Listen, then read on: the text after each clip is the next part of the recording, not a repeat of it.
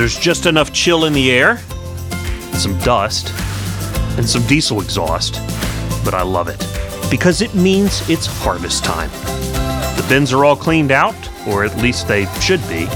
The service techs are all highly caffeinated, and it's time to get to it. And we're coming along for the ride. Welcome to the Harvest Trail Podcast, where we're going to meet up with the heroes of the harvest and tell their stories, in hopes that when we're done, we're all a little smarter.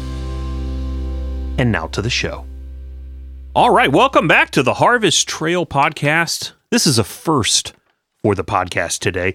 We are joined by Joshua Staley and Danny Hickox from Chrisman Farm Center in Chrisman, Illinois. We've never had a show with multiple participants before.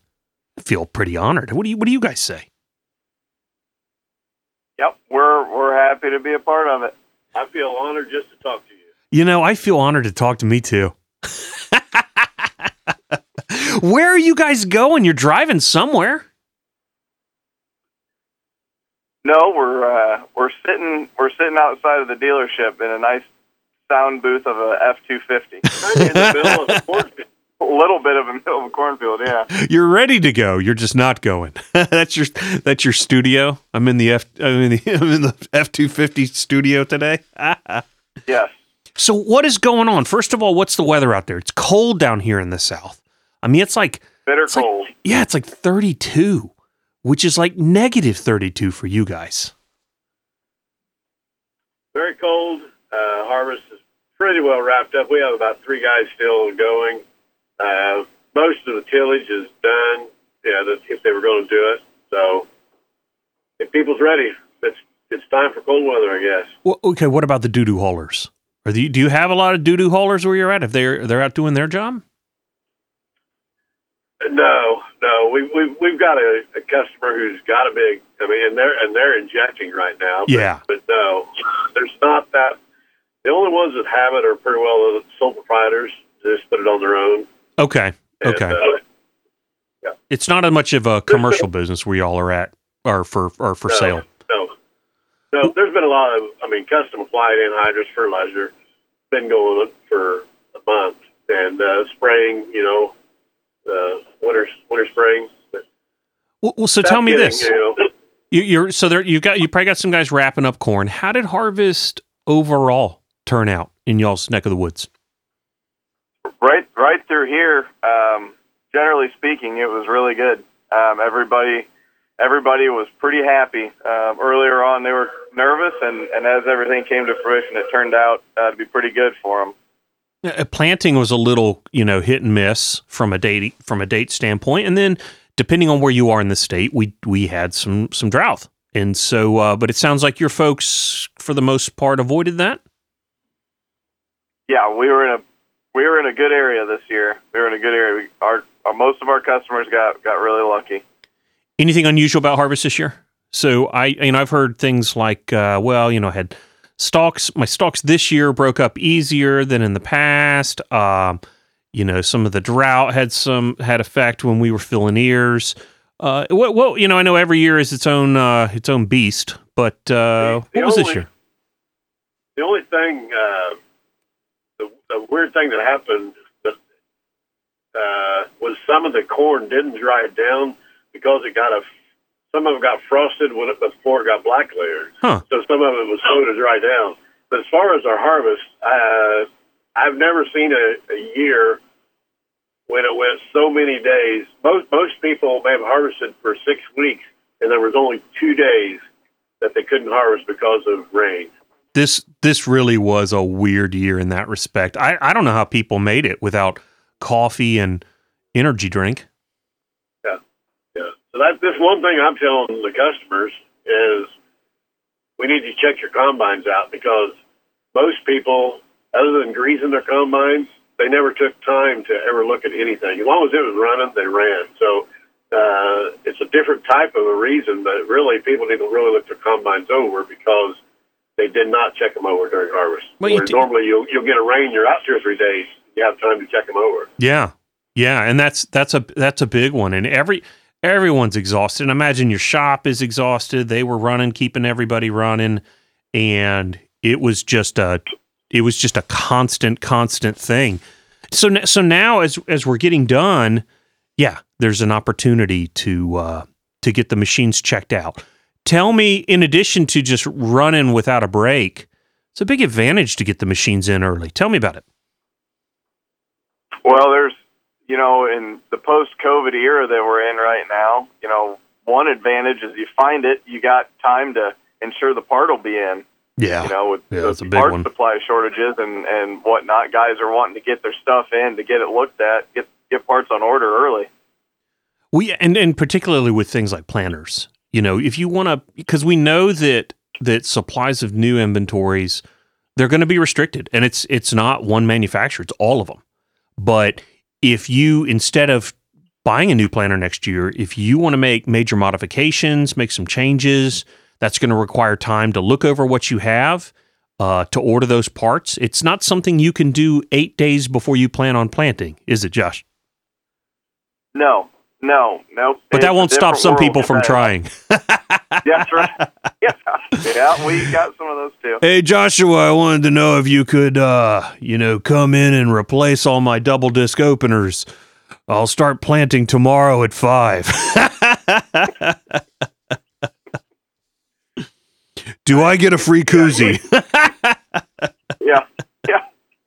It used to be if you was wanting a new planter, you knew, well, I need to order one, 8-9 months in advance. Now it's almost like if I want to retrofit my planter, I need to start this process 8 to 9 months. Same way with, ordering. If you need to go through your planter and order, that many disc openers, you may have to start, 9 months ahead. It's just a different time we're in. There's not a lot of rhyme and reason to it, and it would be futile for us to expect there to be. The main thing is plan ahead. We should be doing that if there's an equipment shortage or not. Plan ahead, research early, be proactive. That's always a good idea, no matter what you do.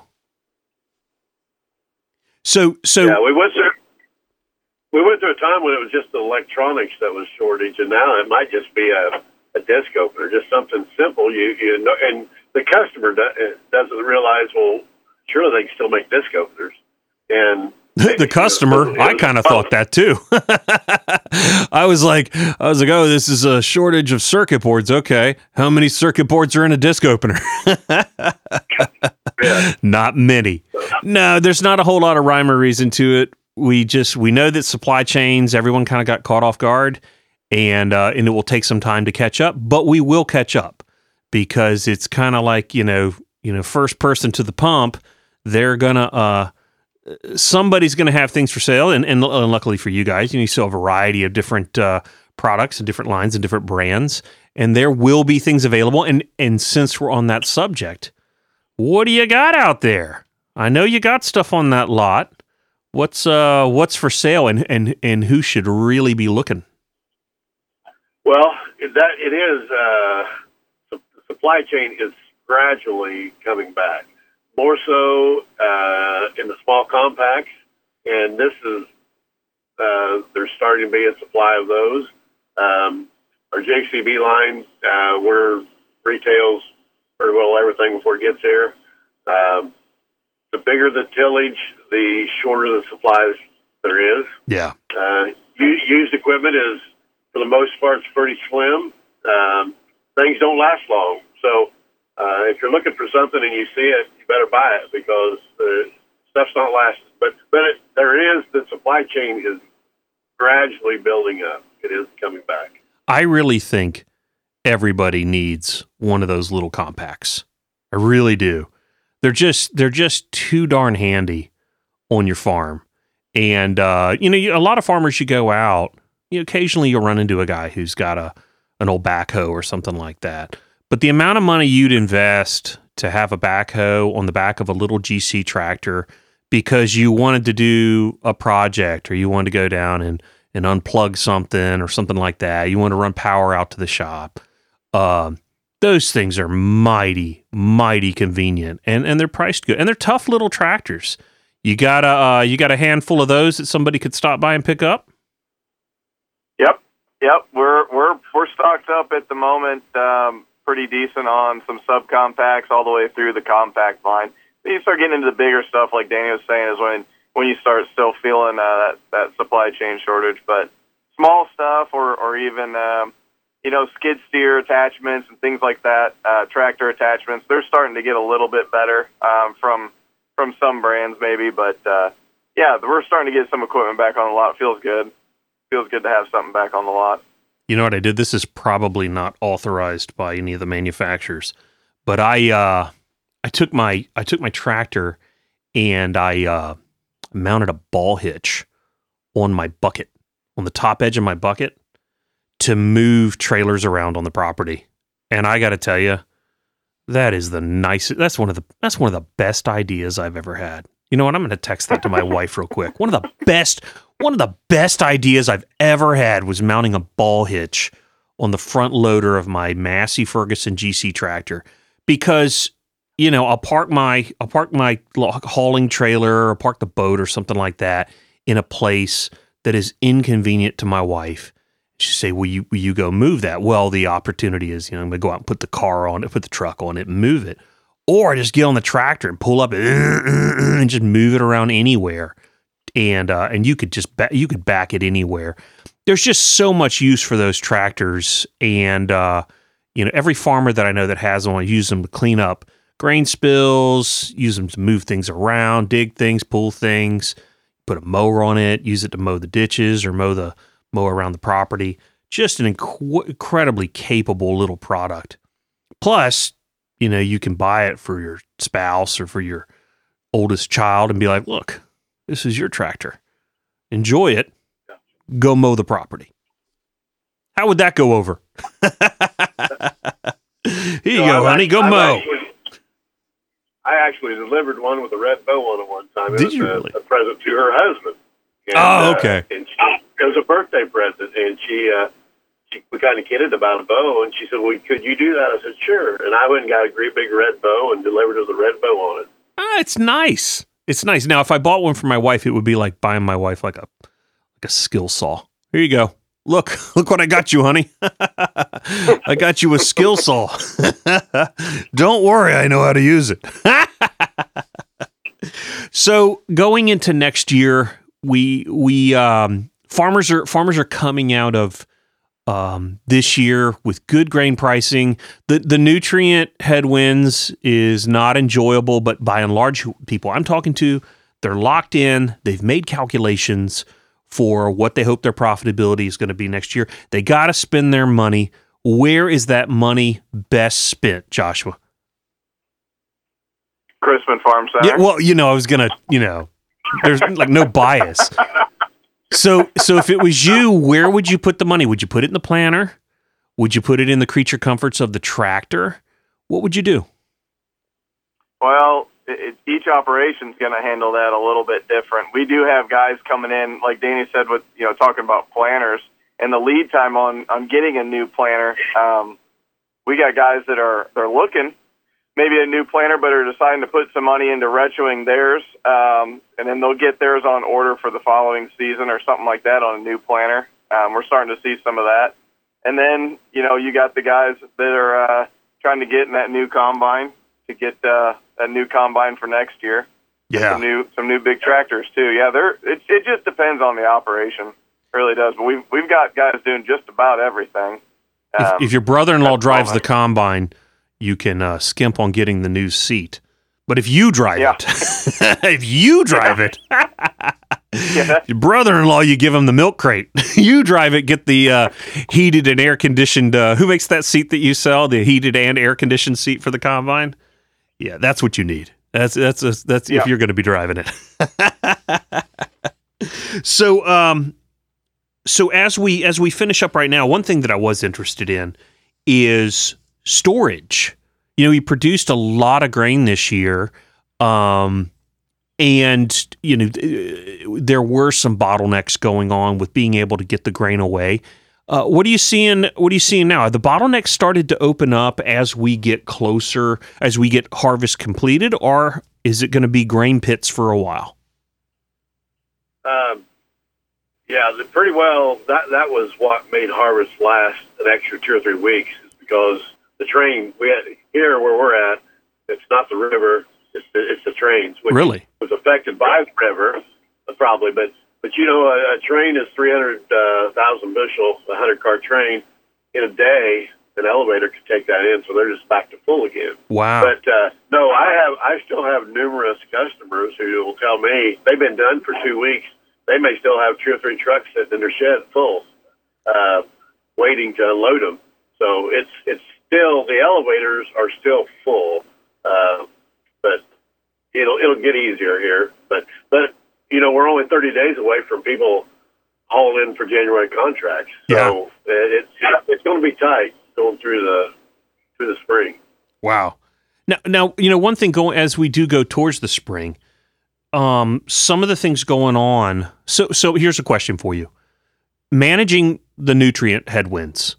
What's going on in your area? I've heard so many things this year, from manure, cover crops, locking in pricing, strip till.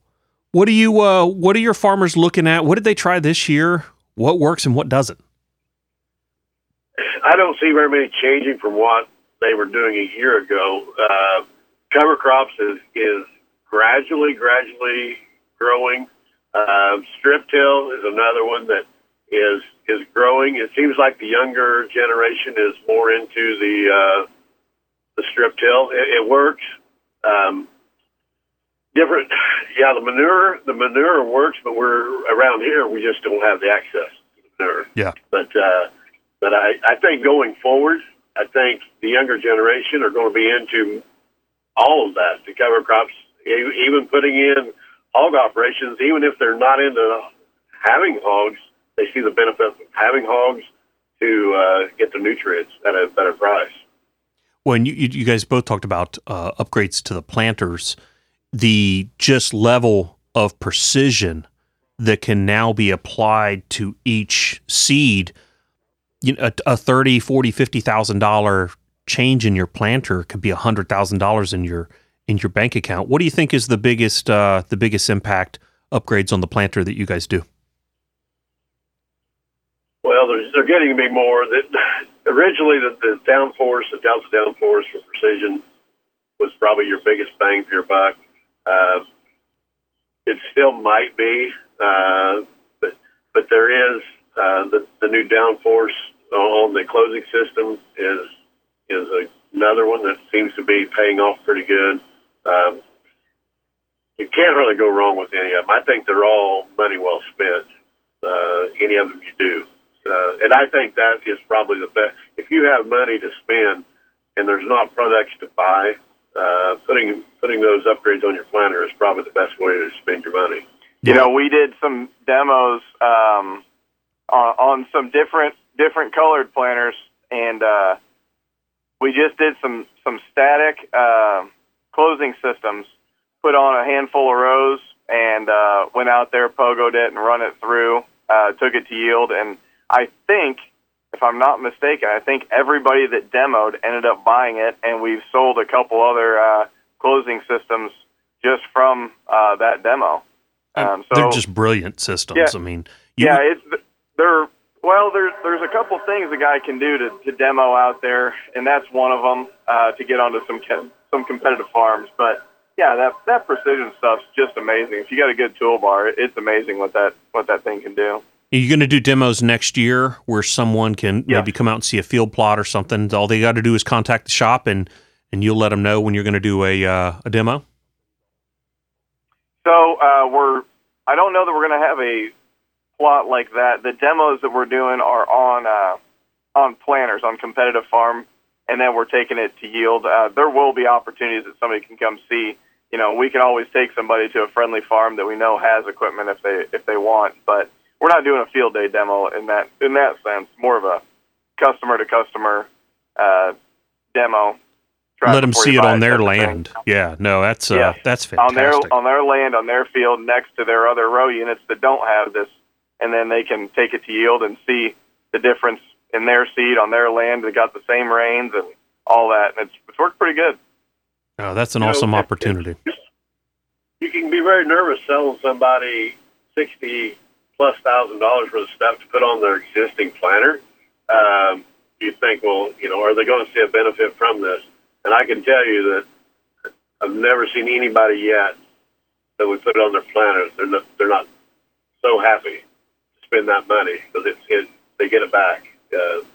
So that's something to feel really sure about. It's a good product because everybody likes it. I went to the Precision Planting Conference a couple of years ago, and one of the things that I just loved about the discussion was just getting a deeper sense of your field, because you're not just upgrading your singulation, you're not just upgrading depth, you're getting a sense of where the moisture line is. You're getting a sense of where compaction is existing across the field. You're knowing the farm that you farm in a way you could never know it before. How does that change the decision making of your customers? Yeah, we just used to go out and plant, and you'd go out and dig up your seed, thing is fine, and you would watch it come up, and it looks fine, and you would harvest, and everything looks fine. But now, you're right, you're actually looking at where that seed is in the ground. As you're going through the field, you know where your seed's at. You know how much moisture level there, and you can have confidence that every seed is spaced perfectly at the right depth. And I've planted thousands of acres, and you you're planting. You think, it'll be all right, but you're always a little bit of insecurity because you don't know what the weather's going to be like tomorrow. Yeah. But when you plant with precision, you can feel assured that you have done the best that you could possibly do. I mean, the weather we can't control the weather, but you can control every other thing about planting with precision systems. Well, I mean, at that same conference that I was at in, I guess it was 2020, they had, they were talking about setting the system to where you could hit the moisture line. And, now we're not even talking about weather. We're talking about getting the seed to where it can take on moisture. And, to an extent, you're not looking at the sky the same way you were in before, because you can get that seed. You can get that seed and you can measure where that moisture line remains in the field, and then gain if you can go shallow somewhat and have that seed closer to the warmth of the sun, then you can take advantage of those extra emergence days or extra growth days because it's able to emerge faster. It's absolutely brilliant how good the science has become and how good Precision has backed that up with their machinery.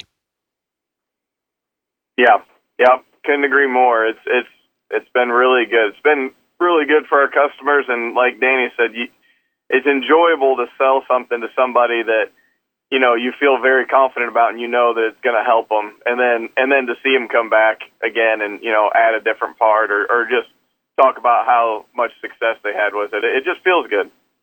Well, I got to say, we can't have too much of a discussion on the growing environment without talking about the evolution of tillage practices.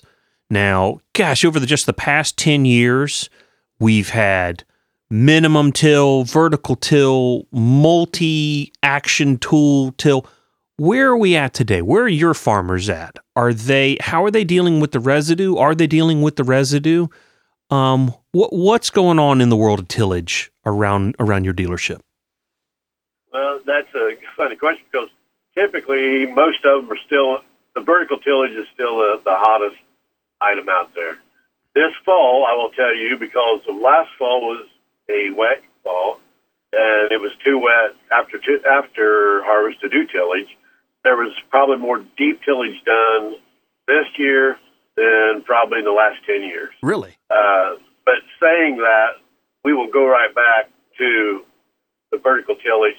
But no, the vertical tillage, there was a guy here we hired a new guy that worked here several years ago, more as a setup guy, and he says, we're not setting up there as much tillage as we used to. And I said, well, it's changed because we don't have the tillage.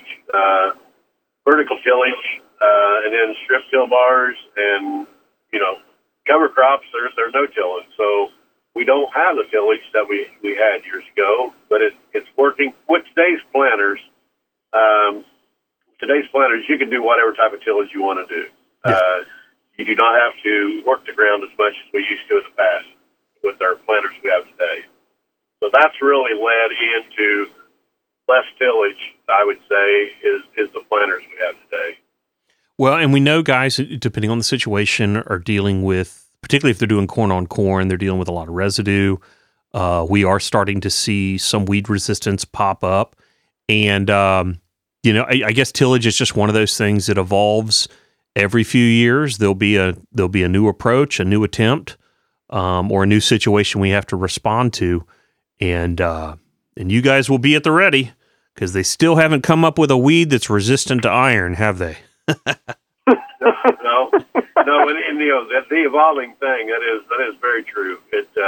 You don't know, you just don't know when that cycle is, but yes, it will evolve around to, no-till was here 70, 80 years ago. There was such thing as no-till. Most people will not believe that, but there actually was, and it went away for many years, and then it came back, and there'll be, it just is in a cycle. Yeah, I'm a bit, I don't know if you know this, but I'm a bit of a trailblazer, because my cornfield is no-till because I was too lazy to till it.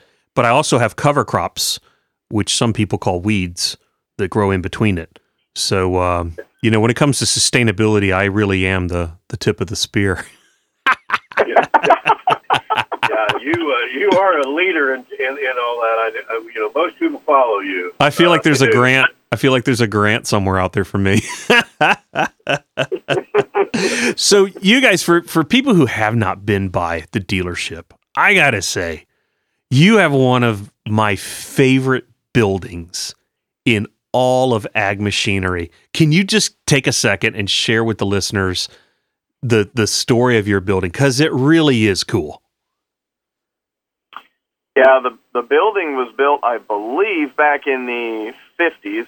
I was told that it was either a car dealership for just a second, or it was intended to be one. But very quickly, the Massey Ferguson corporate made it a corporate store. So it was a true Massey Ferguson company-owned store. And then it went through multiple private owners. I think we're the third or fourth. But it's a Quonset hut building. You can still go through the parts bins and see all the hand-painted numbers, and it's all, built out of wood, and it's really neat. It's historical to the area. And when we bought the dealership, half of the people said that we need to do upgrades, and the other half said, don't change anything about the building. Oh man, I love it. We kind of tried to do a little bit of both. So we got a new roof put on it, and we put a new storefront on it to make it shine a little better than it did. But it is still the same building. It's got the same heritage feel that it always had, and it's pretty important to the area, and it's more important to our customers and the community than a lot of people realize. For those of y'all listening, if you haven't seen it, you've got pictures up on the website, I'm sure. But yes, sir. Chrisman Farm Center, the building, and I will say this, Joshua, is that you did put the storefront on, but it looks completely appropriate. Like it doesn't. Right. It looks better than if it was just the Quonset. And so, but you've got. We took they'd always had a storefront there, and we actually took an old picture of what the store looked like originally, and used that as inspiration when we did some rework into it a little bit. Well, I got to tell you, my favorite thing at your dealership is to go back in the parts department with those hand numbered. Did somebody like carve them or something like that? But you go through the bins, and it's like hardwood, stained. It really is a level of craftsmanship that you don't see in modern stores.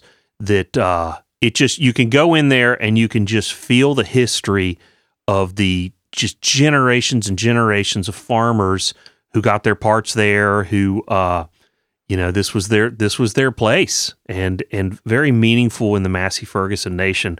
I think it's something else. Quite a beautiful building. But you've had a lot of developments and more in the future. What are you cooking up these days? Well, we're always looking to, I don't know, add a line here or there, find some new way to take care of a customer, or customers bring in an idea. Have you heard of this, or have you seen that? And we're always doing whatever we can to take care of the customers, really. We try to be a very customer-focused business, and, we're a single store, and we put our customers first. So whatever the customers are needing, we're trying to figure out how to take care of them. Well, one of the best additions that every dealer makes is looking for good, sincere, committed techs, because that really is the heartbeat of a lot of dealerships. You have opportunities for people from time to time to come be part of your team? Yes. Yep. We're always taking applications. We're always taking resumes and holding on to them. And coming into next year, there may be an opportunity to even expand our shop and add some techs here in the near future. Well, and working at a single store dealership with a very farmer-focused mindset is a heck of a way to spin your career. So with that, some kind of parting thoughts here for farmers as they plan going forward. A couple of things that I heard you say. Get your orders in early.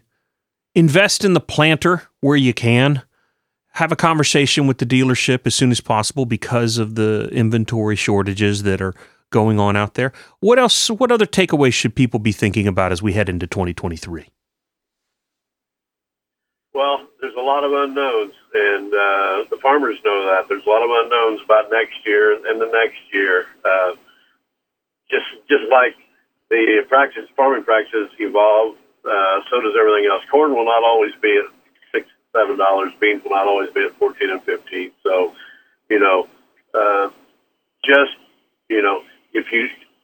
I've had customers that say, I've got more money this year to spend than I've had in a long time. I said, well, then you need to take advantage of this. A lot of them are younger people. They've not seen the evolve of the different levels. I said, well, now's the time to buy. I said, because next year you may not be able to. And everyone is a different situation. Most of them, if they've been doing it a long time, they know what they need to do. But say now may be a time to make an investment in something if you need to. And if you do, let us know. We'll try to find what you need. It's not, you can't wait till December 25th. If you need to do a purchase this year, we need to start now so we don't have it, we can maybe find it for you. Now, the market's going to go up, the market's going to go down. There's going to be equipment available, and there's going to be a lack of equipment available. But it's always good to have a partnership. Chrisman Farm Center and Joshua and Danny, you make excellent partners for the farmer, and I encourage everybody listening to go take a look online or stop by the dealership and see what's there to invest in for next year. And you heard it here, Danny will put a big bow on it if you get it in before Christmas. That's right, I will. Guys, thanks so much for being on the show, and thanks so much for how you serve farmers. Thanks, Jeff. Appreciate you. Jeff. I hope you enjoyed today's show. I know I did. I also hope you'll keep tuning in for more insight, discussion, and maybe a few laughs. And if you'd like to join us on the program and tell us about your harvest, just send us a message by connecting with us on social media.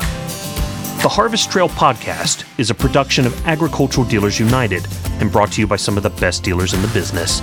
You can find previous episodes on your favorite podcast platform or at theharvesttrailpodcast.com.